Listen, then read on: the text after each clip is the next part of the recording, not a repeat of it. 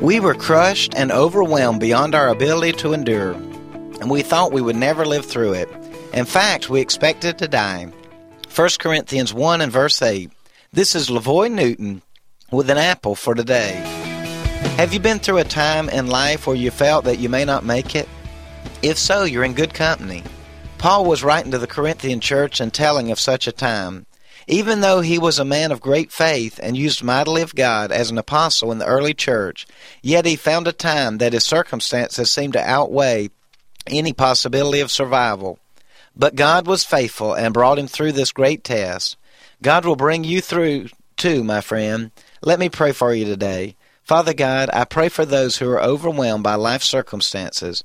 Please renew their hope today.